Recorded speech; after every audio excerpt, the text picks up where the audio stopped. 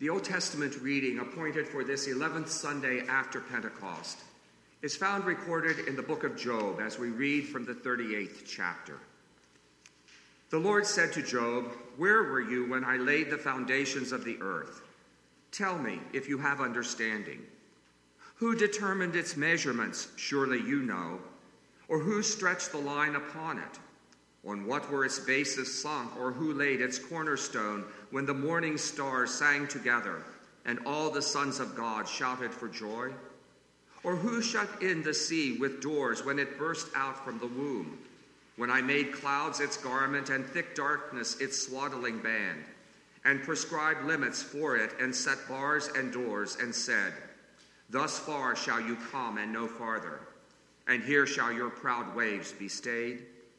Have you commanded the morning since your days began, and caused the dawn to know its place, that it might take hold of the skirts of the earth, and the wicked be shaken out of it? It is changed like clay under the seal, and its features stand out like a garment. From the wicked their light is withheld, and their uplifted arm is broken. Have you entered into the springs of the sea, or walked in the recesses of the deep? Have the gates of death been revealed to you? Or have you seen the gates of deep darkness? Have you comprehended the expanse of the earth? Declare if you know all this. This is the word of the Lord. The epistle reading appointed for the day is found recorded in St. Paul's letter to the Romans. We read from the 10th chapter. Moses writes about the righteousness that is based on the law, that the person who does the commandments shall live by them. But the righteousness based on faith says, do not say in your heart, who will ascend into heaven, that is, to bring Christ down, or who will descend into the abyss, that is to say, to bring Christ up from the dead. But what does it say? The word is near you, in your mouth and in your heart, that is, the word of faith we proclaim. Because if you confess with your mouth that Jesus is Lord and believe in your heart that God raised him from the dead, you will be saved. For with the heart one believes and is justified, and with the mouth one confesses and is saved. For the scripture says, everyone who believes in him will not be put to shame. For there is no distinction between Jew and Greek. The same Lord is Lord of all, bestowing his riches on all who call on him. For everyone who calls on the name of the Lord will be saved. But how are they to call on him in whom they have not believed? And how are they to believe in him of whom they have never heard? And how are they to hear without someone preaching? And how are they to preach unless they are sent? As it is written, how beautiful are the feet of those who preach the good news. But they have not all obeyed the gospel. For Isaiah says, Lord, who has believed what he has heard from us? So faith comes from hearing, and hearing through the word of Christ. This is the word of the Lord. The Holy Gospel according to St. Matthew, the 14th chapter. Immediately, Jesus made the disciples get into the boat and go before him to the other side, while he dismissed the crowds. And after he had dismissed the crowds, he went up on the mountain by himself to pray. When evening came, he was there alone. But the boat by this time was a long way from the land, beaten by the waves, for the wind was against them. And in the fourth watch of the night he came to them, walking on the sea. But when the disciples saw him walking on the sea, they were terrified and said, it is a ghost. And they cried out in fear. But immediately Jesus spoke to them, saying, take heart, it is I, do not be afraid. And Peter answered him, Lord, if it is you, command me to come to you on the water. He said, come. So Peter got out of the boat and walked on the water and came to Jesus. And when he saw the wind, he was afraid, and beginning to sink, he cried out, Lord, save me. Jesus immediately reached out his hand and took hold of him, saying to him, O you of little faith, why did you doubt? And when they got into the boat, the wind ceased, and those in the boat worshipped him, saying, truly, you are the Son of God. This is the gospel of our Lord. God's grace, his mercy, and his peace be multiplied upon each of you, both now and forevermore. Amen. The Word of God to which you and I direct our attention on this 11th Sunday after Pentecost is the Gospel reading for today. And we'll focus on those words of our Lord addressed to Peter when he simply asked, "Why did you doubt?" My dear friends, Susan is a hospice nurse.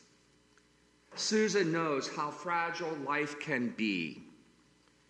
She has been with so many during their last days, and especially in those moments when death draws near. One day, Susan's life was turned upside down. You see, she fell and she broke her elbow. A week later, her father also fell, but he broke his femur. 4 weeks later, he died. Her sister Sandy was diagnosed with an inoperable brain tumor, and Sandy entered hospice care. But it was Sandy's faith that lifted everyone. The day before she passed, she was reaching out into the air, and as folks wondered what was going on, Sandy was simply saying, "The angels are coming to take me home."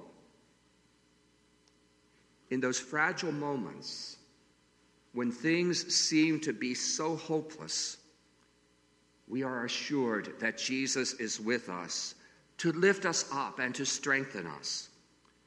You see, it is Jesus who gives us that sure and certain hope and peace that this world in which we live right now can never give. So with the psalmist, you and I join our voices and we confess, "The Lord is my strength and my shield. My heart trusts in him, and I am helped."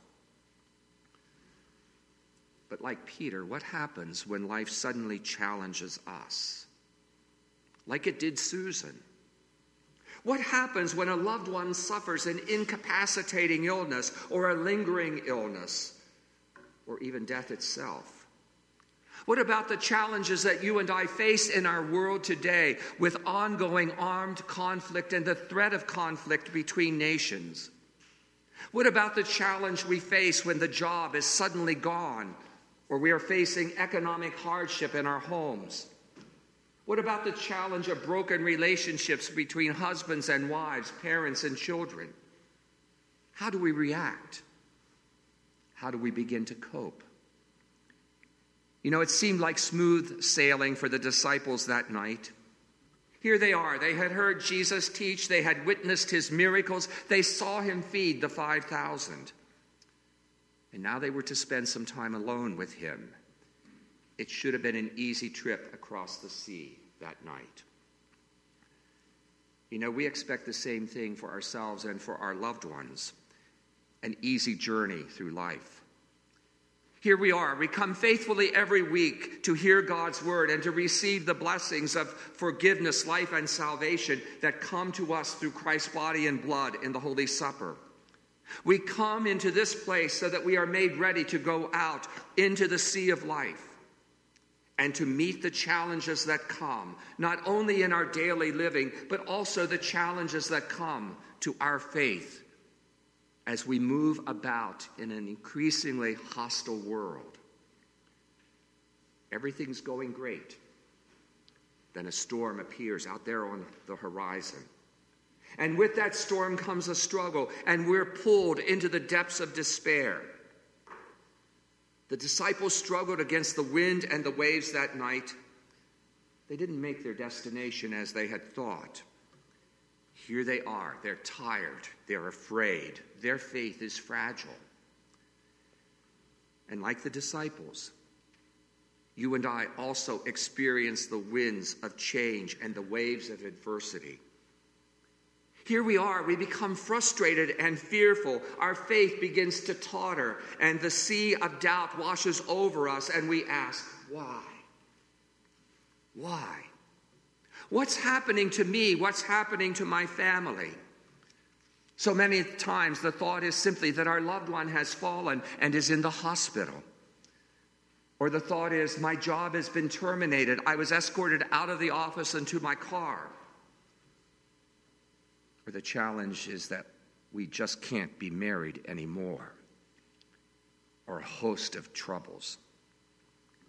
What happens when life seems to be unraveling before us? Is it that we have taken our eyes off of Jesus and put our faith in ourselves and our own abilities?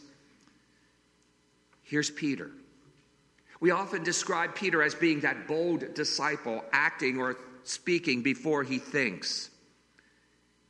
Peter said to Jesus, "Lord, command me to come to you on the water." And as St. Matthew records, Jesus gave the command. Peter stepped out onto the water, and he made those bold steps toward Jesus on the water. And you see, as long as Peter kept his eyes focused on Jesus, he was safe. But when Peter began to focus his attention to the wind and the waves that was around him, he began to sink. He cried out for help. And yes, as Matthew tells us, Jesus saved Peter from drowning. Jesus calmed the wind and the waves. And yet that one question that Jesus asked Peter, why did you doubt? Jesus puts that same question to you and me today. For too often, you and I take our eyes off of Jesus as we allow the cares of this fallen world and the demands of daily living to overwhelm us, even to crowd him out. Like Peter, we lose our focus. We reorder our priorities. Our faith is fragile. And we are in danger of sinking hopelessly in our sin, shame, doubt, and despair.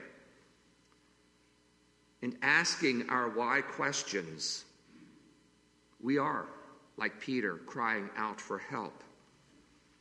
Even with those why questions on our lips, Jesus is continuing to reach out to us, to pull us back from Satan's grasp, to shelter us in the ark of his church. Jesus brings and he gives perfect healing to each one of us. And he works through his word and the blessed sacraments. For it is here in these earthly means, Jesus is giving us saving grace and hope. And yes, he asks, why did you doubt? But notice that question is asked in compassionate love. It is Jesus who wants to comfort and to heal our broken hearts. Not just when things go wrong, but when things are going great in our lives as well. Even today, even in this moment, Jesus is reaching out his loving arms, embracing you with the blessings that flow from his cross. Jesus is reaching out to assure you of the forgiveness of all of your sins and to give to you that promise of life and salvation, not only in this world, but life and salvation in the world that is to come. Jesus comes to you even today, in his word and in the supper.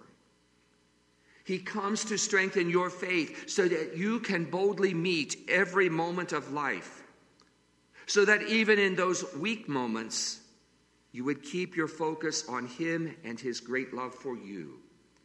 And again, that great love for you displayed on the cross, even as you see the crucifix on the east wall of this church. The story is told of a youngster, and this youngster could be any one of your children or grandchildren, any young member of this congregation. You see, this youngster was struggling to make the baseball team in his hometown. His challenge was that he couldn't hit a curved ball. His coach watched time after time when he was at bat. And one day, he and the youngster sat down and they had conversation. And the coach said, "Do you know why you're not able to hit that curved ball?" The youngster shrugged his shoulders. "I don't know." In love, the coach said to him, "Your problem is that you take your eyes off of the ball. You're watching the pitcher, not the ball." My folks, the same is true in our faith life. When we take our eyes off of Jesus, we strike out. We begin to sink. And we miss out on the blessings of peace and joy that only Jesus can give to us. But as long as you and I keep our eyes focused on Jesus and our heart fixed on Jesus, he is, as the writer to the Hebrews tells us, the author and perfecter of our faith. For he alone has endured the cross. He alone is our salvation. Yes, Jesus strengthens our faith.